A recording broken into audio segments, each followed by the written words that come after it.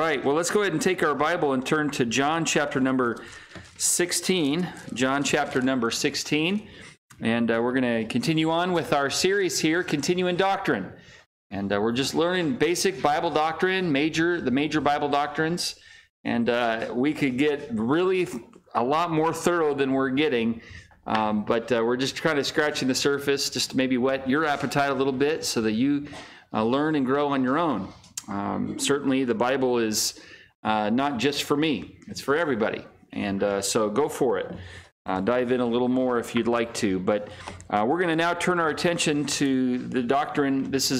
I'll give you a theological 50-cent word. We're going to look at pneumatology. That's the study of the Holy Spirit. You probably already knew that, and in case you didn't, you can act like you knew that, okay? But pneumatology is the doctrine of the Holy Spirit. Pneuma is spirit. And so anyway, we're going to be turning our attention to the Holy Spirit. Now, before we get too far into this, I would just like to say, in the Scriptures, the emphasis is not on the Holy Spirit. The Scriptures, the emphasis is on the Son of God, Jesus Christ. And even the ministry of the Holy Spirit is really to point to the Lord Jesus Christ rather than to himself. Now, it's not to say that he's not a part of the Trinity. He's absolutely every bit as part of the Trinity as the Father is, as Jesus the Son is. But the role that the Holy Spirit plays is he points people to Christ.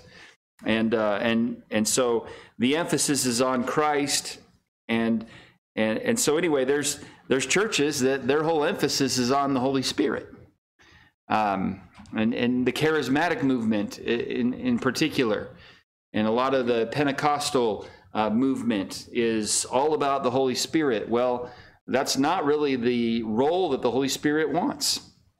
He pushes the attention to the Lord Jesus Christ, and we're going to look at that as we study him. We're not probably going to get to that part of it tonight, but I am just giving you a little bit of a heads up on that. All right, John 16, verse number 7, we're going to read down through verse number 14. Verse 7 says this, "Nevertheless," Jesus is speaking here, "I tell you the truth. It is expedient for you that I go away." And the disciples were probably like, "We don't want you to go away." But Jesus is saying, it's expedient, it's good, it's healthy, it's necessary that I do go away. Because he says, "For if I go not away, the Comforter will not come unto you. But if I depart, I will send him unto you. And when he is come, the Comforter, the Holy Spirit, he will reprove the world of sin and of righteousness and of judgment. Of sin, because they believe not on me. Of righteousness, because I go to my Father, and you see me no more. Of judgment, because the prince of this world is judged. I have yet many things to say unto you, but you cannot bear them now. Howbeit, when he, the Spirit of truth, is come," this is the Holy Spirit, "he will guide you into all truth, for he shall not speak of himself. But whatsoever he shall hear, that shall he speak, and he will show you things to come. He shall glorify me. For he shall receive of mine, and shall show it unto you." So here Jesus is saying, again, the Holy Spirit, his role is to testify of the Lord and glorify Jesus, the Son. And that's his role. Now, there is obviously a lot of confusion in churchianity, okay, and even in Christianity regarding the doctrine of the Holy Spirit. There is a lot of misunderstanding, a lot of confusion, as I said, regarding the Holy Spirit and what his role is. And perhaps you've heard of things like being slain in the Spirit, speaking in tongues, because that's a gift of the Spirit.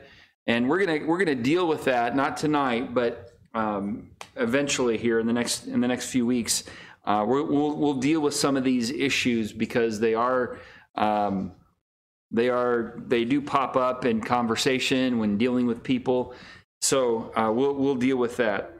But tonight we're going to just talk about the fact that the Holy Spirit is not just an influence. It's not just, he He's not just a force. He has a personality. He's a person of the Trinity. And some people do believe that the Holy Spirit is not a person. He's just a force, an influence, as I said. But that's not the case at all. He very much has a personality. So tonight we're going to look at the personality of the Holy Spirit, and then next time we'll dive into really the deity of the Holy Spirit, the fact that he has attributes that are the same that the Father has, as well as the Son has.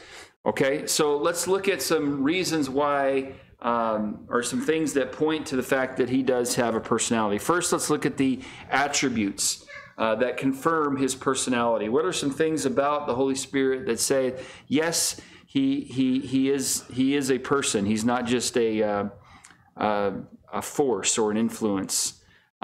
First of all, the first attribute is the fact that he has intellect. He knows things, okay? The Holy Spirit has intellect as the Spirit searches all things, okay? So turn in your Bible to 1 Corinthians chapter 2. We're going to do a little sword drill as we go through this message tonight. So hopefully you're quick on your references and finding them quick, because we're going to do this. And if you just want to write the references down, that's fine. But okay, 1 Corinthians chapter 2, verse number 10, the Bible says this: "But God hath revealed unto us by his Spirit, for the Spirit searcheth all things, yea, the deep things of God." So the Holy Spirit searches all things, and the word search here means to examine or to investigate a matter. The Holy Spirit examines the depths of God and reveals them to all of us who are believers. So he has intellect, and part of that, he has knowledge. No human being has an awareness or knowledge of the thoughts of God, but the Holy Spirit understands the mind of God. In verse number 11 here, it says, "For what man knoweth the things of a man, save the spirit of man which is in him? Even so the things of God knoweth no man, but the Spirit of God." So the Spirit knows these things about God, and he reveals them to us as believers. He has a mind. Even as the Holy Spirit knows the Father knows the mind of the Spirit. Okay, one reference here, Romans 8:27. It says, "And he that searcheth the hearts knoweth what is the mind of the Spirit." So he has a mind, okay? You and I, we have intellect. You and I have knowledge. You and I have a mind. And so does the Holy Spirit. And so he's not just an influence, a force. He has these things that a person has. Okay, he has intellect. He also has emotions. Emotions or sensibility means to have feelings, to have an awareness and an ability to respond to something. Ephesians 4:30 is the reference here. So if you want to flip over there, Ephesians 4:30. It says, "And grieve not the Holy Spirit of God." Now the context emphasizes that the Holy Spirit is grieved when a believer sins by, in this passage here, lying, being angry, by stealing or being lazy. In verse number 29, letting these corrupt communication proceed out of our mouth. When we do those things, what happens is we're grieving the Holy Spirit of God. And I would say that most of us have been grieved before.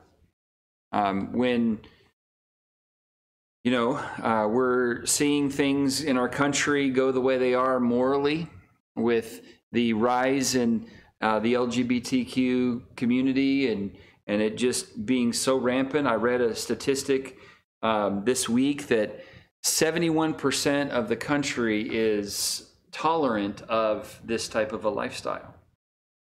And 25 years ago, it was not even close to that high. I mean, it was a vast majority were not approving of that. But in just 25 years' time, a quarter of a century, the shift in that is just, it's grieving to us.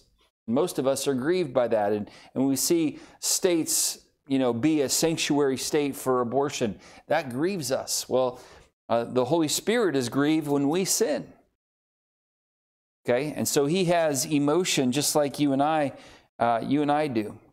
And as a person who is grieved, a mere influence cannot be grieved. Okay, what else does the Holy Spirit have that points to the fact that he is a person? Well, he also has a will. The Holy Spirit has a will, indicating that he has the power of sovereign choice and decision. The Holy Spirit distributes spiritual gifts just as he wills.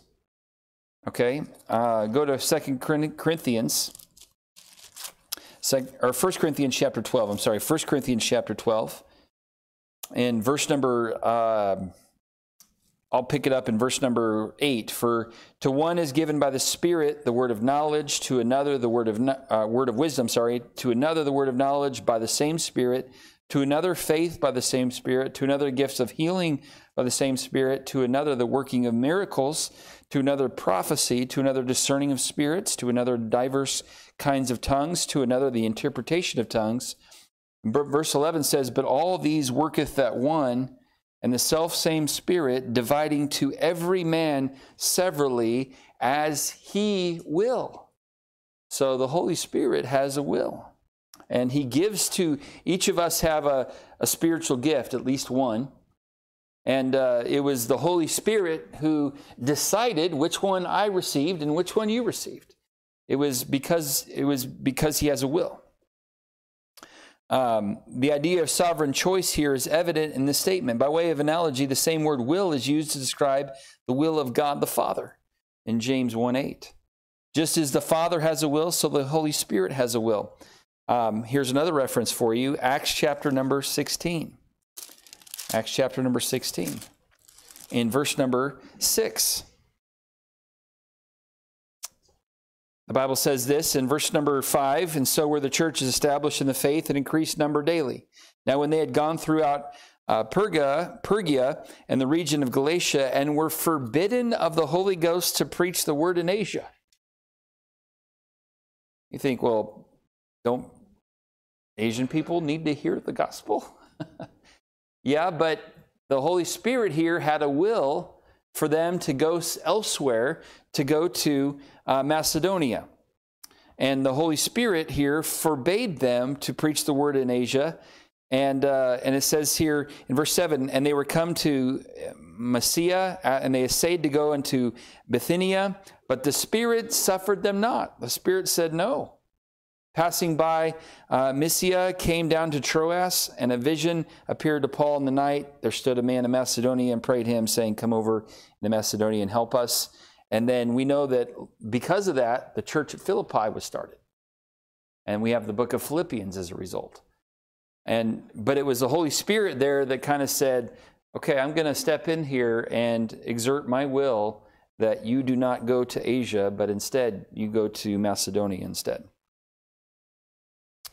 Okay, so his attributes, here's the deal. These scripture passages that we went through teach that the Holy Spirit has intellect, emotion, and will, and that's part of a genuine personality. So his attributes confirm his personality. Next, his works confirm his personality. Now, we're not going to, these are not, I didn't go through all his attributes. We'll go through more that confirm his deity next time. But his works here also confirm his personality, and we're not going to go through all of his works, just some of the ones that point to the fact that he has a personality. All right, first, what works does he do? Well, first, the Spirit teaches. Before Jesus departed from the disciples, he encouraged them by telling them that he would send them another comforter. And that's the text that we read a little bit ago, John chapter 16. And in fact, John chapter number 14, in verse numbers, John 14, verse number 16 says, I will pray the Father, and he shall give you another comforter, that he may abide with you forever. Even the Spirit of truth, whom the world cannot receive, because it seeth him not, neither knoweth him, but ye know him, for he dwelleth with you and shall be in you. And then in chapter 16, he tells them again that it's good for me to go away, because then the Comforter will come. and he's going to come and he's going to teach. John 14:26 tells us, the Comforter, which is the Holy Ghost, whom the Father will send in my name, he shall teach you all things, and bring all things to your remembrance, whatsoever I have said unto you. So the Comforter was going to come, and one of the jobs and one of the responsibilities and works that he was going to do was he's going to teach. Does a force teach that? Does an influence teach that? No, a person teaches. So the Holy Spirit would perform and carry on the same kind of teaching ministry as Christ did. The Holy Spirit would cause them to remember the things that Christ taught them earlier. The Spirit would confirm Jesus' teachings. All right, so the Spirit teaches. The Holy Spirit next testifies. Jesus promised that the disciples that the Holy Spirit will bear witness of me in John 15, verse number 26. It says, when the Comforter is come, whom I will send unto you from the Father, even the Spirit of truth, which proceedeth from the Father, he shall testify of me. He's going to testify of the Lord Jesus Christ. Again, not of himself. The Spirit's not trying to point everybody to him. Like, hey, you need just to worship me. I mean, yes, he's part of the Trinity. He's part of, he is God, okay? I try to be careful and say the right things here. But he's going to be testifying of the Lord Jesus. And that was his role, and that's one of the works that he does. So he testifies. Now, if you have a court case and you need a witness, do you call in a force to come and take the witness stand? Doesn't really exactly work too good, does it? Or an influence. No. You need a person to go and stand and give a testimony, and the Holy Spirit has that role. Okay, so the Spirit testifies. The Holy Spirit also guides. Next, he guides. Jesus declared that when the Holy Spirit would come, he would guide them into all truth. And this is John 16, verse 13. I remember memorizing this verse in Bible college. We had to memorize this in Bible doctrines class when we studied the doctrine of the Holy Spirit. And we had to memorize it with the punctuation. We were graded on punctuation. So every time I've ever taught a Bible class, whether it's college level or whatever, and I've had them memorize, I tell them, you have to memorize also the punctuation. Yes, you do, because the punctuation is important. Well, here in verse number 13, it says, howbeit when he, the Spirit of truth, is come, he will guide you into all truth. He shall not speak of himself. Whatsoever he shall hear, that shall he speak, and he will show you things to come.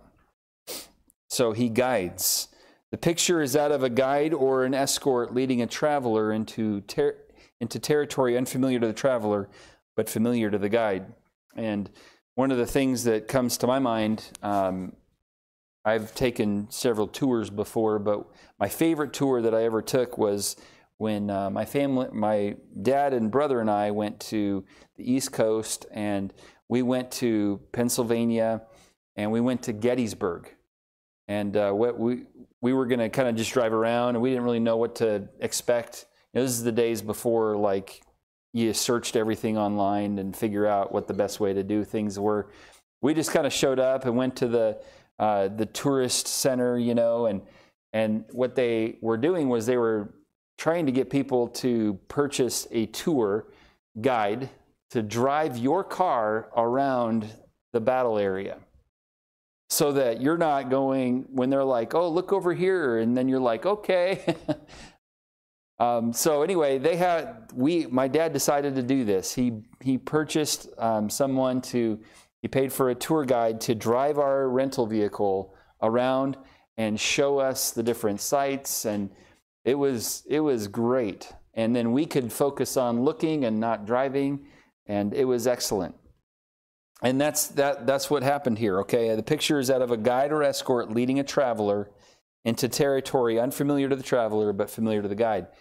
That's what the Holy Spirit does. He guides.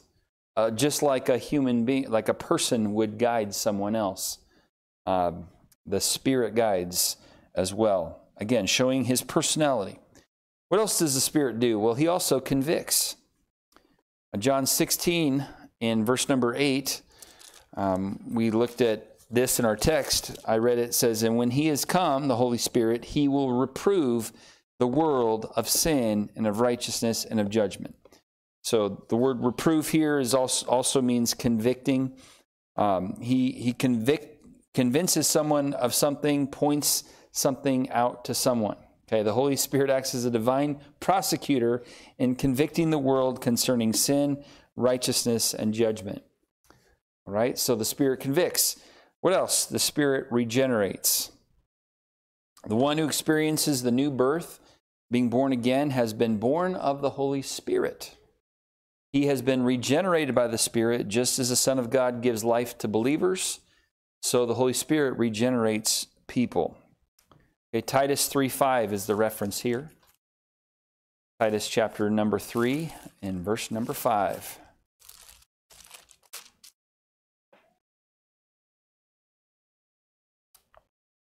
I need to go back here and read verse 3. And just to get the context, because I just love this little passage here. Paul says to Titus, he says, for we ourselves also were sometimes foolish, disobedient, deceived, serving diverse lusts and pleasures, living in malice and envy, hateful and hating one another. I think I referenced this on Sunday night. But after that, the kindness and love of God, our Savior, toward man appeared. Jesus Christ, in the person of Jesus Christ. But then notice verse number 5 here, not by works of righteousness we have done, but according to his mercy he saved us by the washing of regeneration, and look at this, and renewing of the Holy Ghost. Okay, so he regenerates. He's part of that regeneration process. All right, a couple more here. The Holy Spirit next intercedes. In the time of a believer's weakness, the Holy Spirit takes the believer's groanings and intercedes on behalf of that believer. Romans 8:26, if you turn over there. Now you might be thinking, wait a minute, a couple weeks ago, at least I hope you're thinking this. Wait a minute, a couple weeks ago, when you were talking about the works and ministry of Christ and his present ministry, one of the things you said that Jesus is currently doing now is that he is interceding for us. If you're thinking that, which I hope you are, then you would be right. And so now I'm saying that the Holy Spirit, one of his works right now is that he intercedes for us? Yes. It's not a contradiction. They're both interceding on our behalf. Okay? Here it is, Romans 8 and verse number 26. It says, likewise, the Spirit also helpeth our infirmities, for we know not what we should pray for as we ought, but the Spirit itself maketh intercession for us with groanings which cannot be uttered. So the Spirit takes our prayers, and when we kind of don't really know what to pray or how to pray, and I've been in those scenarios before, it's like, I'm not really sure what to ask for here. But I know I need to pray. And so, Lord, here's what I think I should pray. And the Holy Spirit then is able to intercede on my behalf, and he is going to make intercession for us with groanings which cannot be uttered. And he helpeth our infirmities, for we know not what we should pray for as we ought. So the Holy Spirit kind of kicks in there and helps us. And of course, we know in this passage, we find that the Lord Jesus does it as well.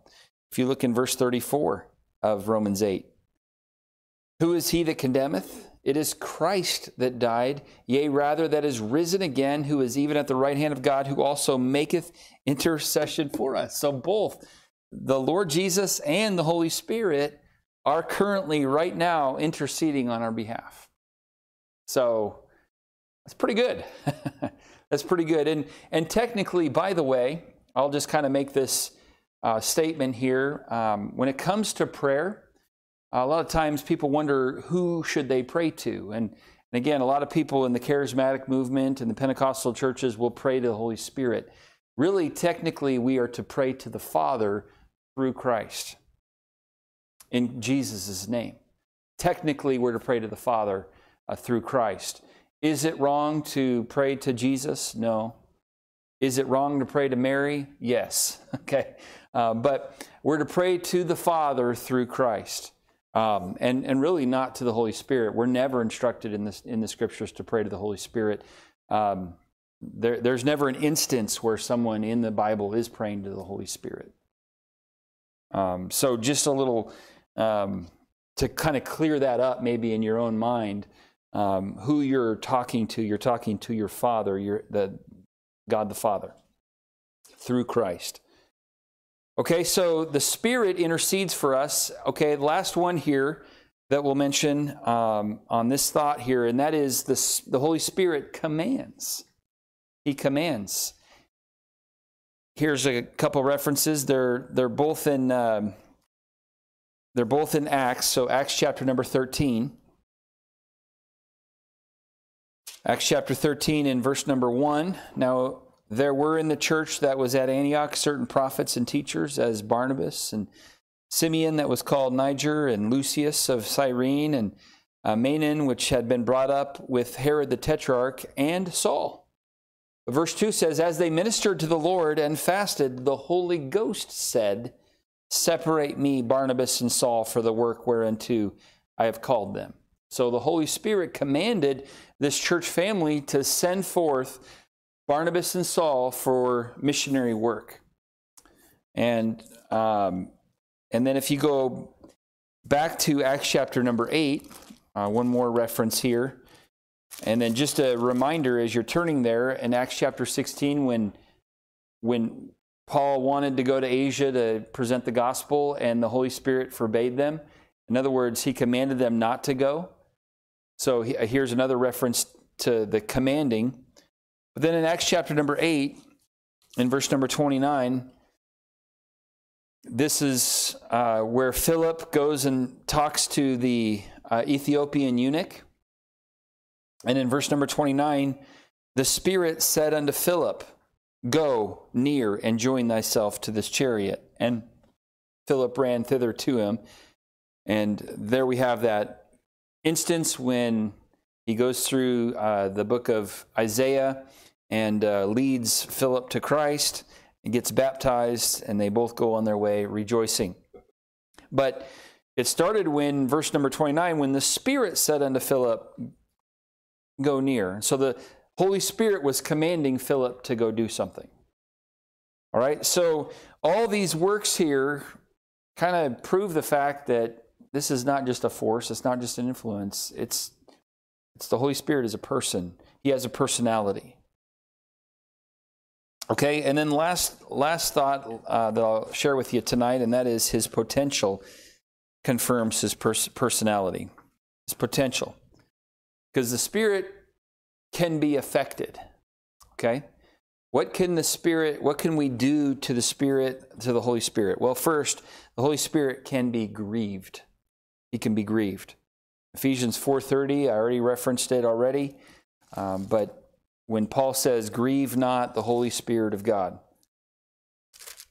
he can be grieved, just like you and I can be grieved, but the Holy Spirit can be as well. And he can be grieved when a believer sins, so the Spirit can be grieved. What else? The Spirit can be blasphemed. Blasphemy is normally thought of as being rendered against God the Father, and of course this brings up the whole the blasphemy against the Holy Spirit, the unpardonable sin. What is that? Well, it is technically, and can we still commit the unpardonable sin today? The short answer to that, I firmly believe, is no. Because what that was it was attributing the works of Jesus Christ to Satan when the Holy Spirit had already borne witness to Christ's work as being from the Father. So we can't do that now because Jesus Christ is no longer here on this earth, and you can't point to what he has done and say that it's the work of Satan. So I do not believe that the unpardonable sin can be committed today, although you can make a case that rejecting Christ and you die without Christ, that sin of rejecting Christ is a sin that doesn't get forgiven after you perish. But the point is, the Spirit can be blasphemed, okay? Now, blasphemy is normally thought of as being rendered against God the Father, and Christ was also blasphemed, but the Holy Spirit was also blasphemed. And Matthew chapter number 12, I'll just turn over there very quickly. Matthew chapter 12, verse number 32. It says, Whosoever speaketh a word against the Son of Man, it shall be forgiven him. Whosoever speaketh against the Holy Ghost, it shall not be forgiven him, neither in this world, neither in the world to come. Again, that's talking about the unpardonable sin there of attributing the works of Christ to Satan. Okay, so the Spirit can be blasphemed. Next, the Spirit can be resisted.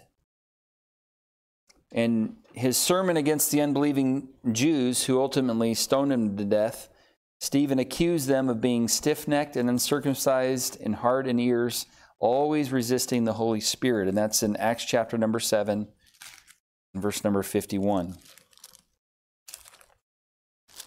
I'm going kind of quick here, but just wanted to show you that the Holy Spirit has a personality.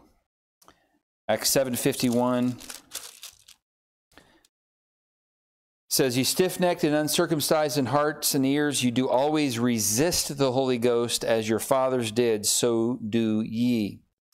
And I would say even Saul himself was resisting the Holy Ghost because he was kicking against the pricks. And I think you can kind of make a case that that was a resisting of the Holy Ghost, but he finally gave in after the Lord appeared to him on the way to Damascus. But did the people really enjoy him, Stephen saying all that in his sermon? I think they really said, ooh, let's give this guy a raise. No, what happened was in verse 54, when they heard these things, they were cut to the heart and they gnashed on him with their teeth. He, being full of the Holy Ghost, looked up steadfastly into heaven, saw the glory of God, Jesus standing on the right hand of God. And then verse 57, they cried out with a loud voice, stopped their ears. You know, it's the original, la, la, la, I can't hear you. And they ran upon him with one accord, cast him out of the city, stoned him, and the witnesses laid down their clothes at a young man's feet whose name was Saul. And they stoned Stephen, calling upon God, saying, Lord Jesus, receive my spirit. He kneeled down and cried out with a loud voice, Lord, lay not this sin to their charge. Something very similar to what Jesus said when he was on the cross. When he said this, he fell asleep. All right, so, by the way, verse 56 is interesting. Behold, I see the heavens open and the Son of Man standing on the right hand of God. Everywhere else, you see him sitting at the right hand of the throne of God. But here, Jesus stands up almost in respect. I don't know what an appreciation for Stephen being willing to go through this, and with his attitude, the way it was, the Lord Jesus stood up. That's pretty amazing. Okay, so the Spirit can be resisted. Next, a couple more, and we'll be done for tonight. The Spirit can be lied to. Lied to. Okay, your Bible's open to Acts chapter 7. If you flip back to Acts chapter number 5. A certain man, in verse 1, named Ananias with Sapphira his wife, sold a possession, kept back part of the price. His wife also being privy to it, and brought a certain part and laid it at the apostles' feet. So they sold their house for, let's say, $100,000, and they bring $40,000, which is still a significant offering. I wouldn't mind if somebody did that in our church. That would be a blessing. I mean, imagine what we can do for missions and some of the programs we could do. And maybe put towards building a building. In fact, there was a lady who visited recently, and I was talking to her on the phone today, and she's like, you guys need to do something about that building. You guys need a bigger building. And I said, yeah, we are working on it. We'd like to build another building out there. And so anyway, hey, if that happened, that would be a blessing if somebody did that. But what they did, instead of saying, well, hey, we sold it for $100,000, we're only giving you 40, they went around telling everybody that they sold the house for $40,000 and that we're giving all of it because we want to be spiritual. We want to be extra generous and give it all. Jesus paid it all to him I owe, so I want to give everything. And so they did this, but verse 3, Peter said, Ananias, why has Satan filled thine heart to lie to the Holy Ghost and keep back part of the price of the land? Verse 4, he says, while it remained, was it not thine own? After it was sold, was it not in thine own power? Why hast thou? He's like, it's fine. You keep the 60,000. Like, nobody cares. That's your business. Stop trying to act super spiritual here. But what they did is they ended up lying. And who did they lie to? Ultimately, the Holy Ghost, the Holy Spirit. And verse 4 continues, after it was sold, was it not in thine own power? Why hast thou conceived this thing in thine heart? Thou hast not lied unto men, but unto, what's the next word there? God. So that's a reference to the deity of the Holy Spirit. So, and then Ananias, hearing these words, fell down, gave up the ghost. Great fear came upon all them that heard these things, you think? And then his wife comes in, and they rehearsed it. So she went along with the thing that they had talked about saying, and she ended up dying as well. And verse 11, great fear came upon all the church and upon as many as heard these things. I mean, talk about wonderful community PR, public relations. I mean, go to this church, you might die. I mean, that'd be great to put on a flyer, the home of the 2 people who died because they lied. Want to come? You're invited. Join us this Sunday. But that's what happened, and great fear came upon everybody because of what happened there. Spirit can be lied to. All right, next, the Spirit also, though, can be obeyed. In Acts chapter number 10, if you flip over there. Acts chapter number 10, and this is the instance when Cornelius, who was a very religious man, a very moral man, a good man, but was unsaved. And what happened with him is the Lord sent, and he was not he was not a Jew, and so here's kind of the start of getting the gospel into the Gentiles. And Peter was sent to do this, and Peter was not one to want to give the gospel to Gentiles. But I'll kind of speed this up here. In verse number 19, if you look there, while Peter thought on the vision, basically go and give the gospel to the Gentiles is the long story short. While Peter thought on the vision, the Spirit said unto him, behold, 3 men seek thee. Arise therefore, get thee down, go with them, doubting nothing, for I have sent them. But what did Peter do? Verse 21, then Peter went down to the men which were sent unto him from Cornelius, and said, behold, I am he whom ye seek. What is the cause wherefore ye are come? And they said, Cornelius the centurion, a just man, one that feareth God and of good report. And verse 23, then he called them in, lodged them. On the morrow Peter went away with them, and certain brethren from Joppa accompanied him. And at the end of the story, Cornelius gets saved. But here, the Holy Spirit commanded him, kind of another reference to the commanding here, but then he can also be obeyed.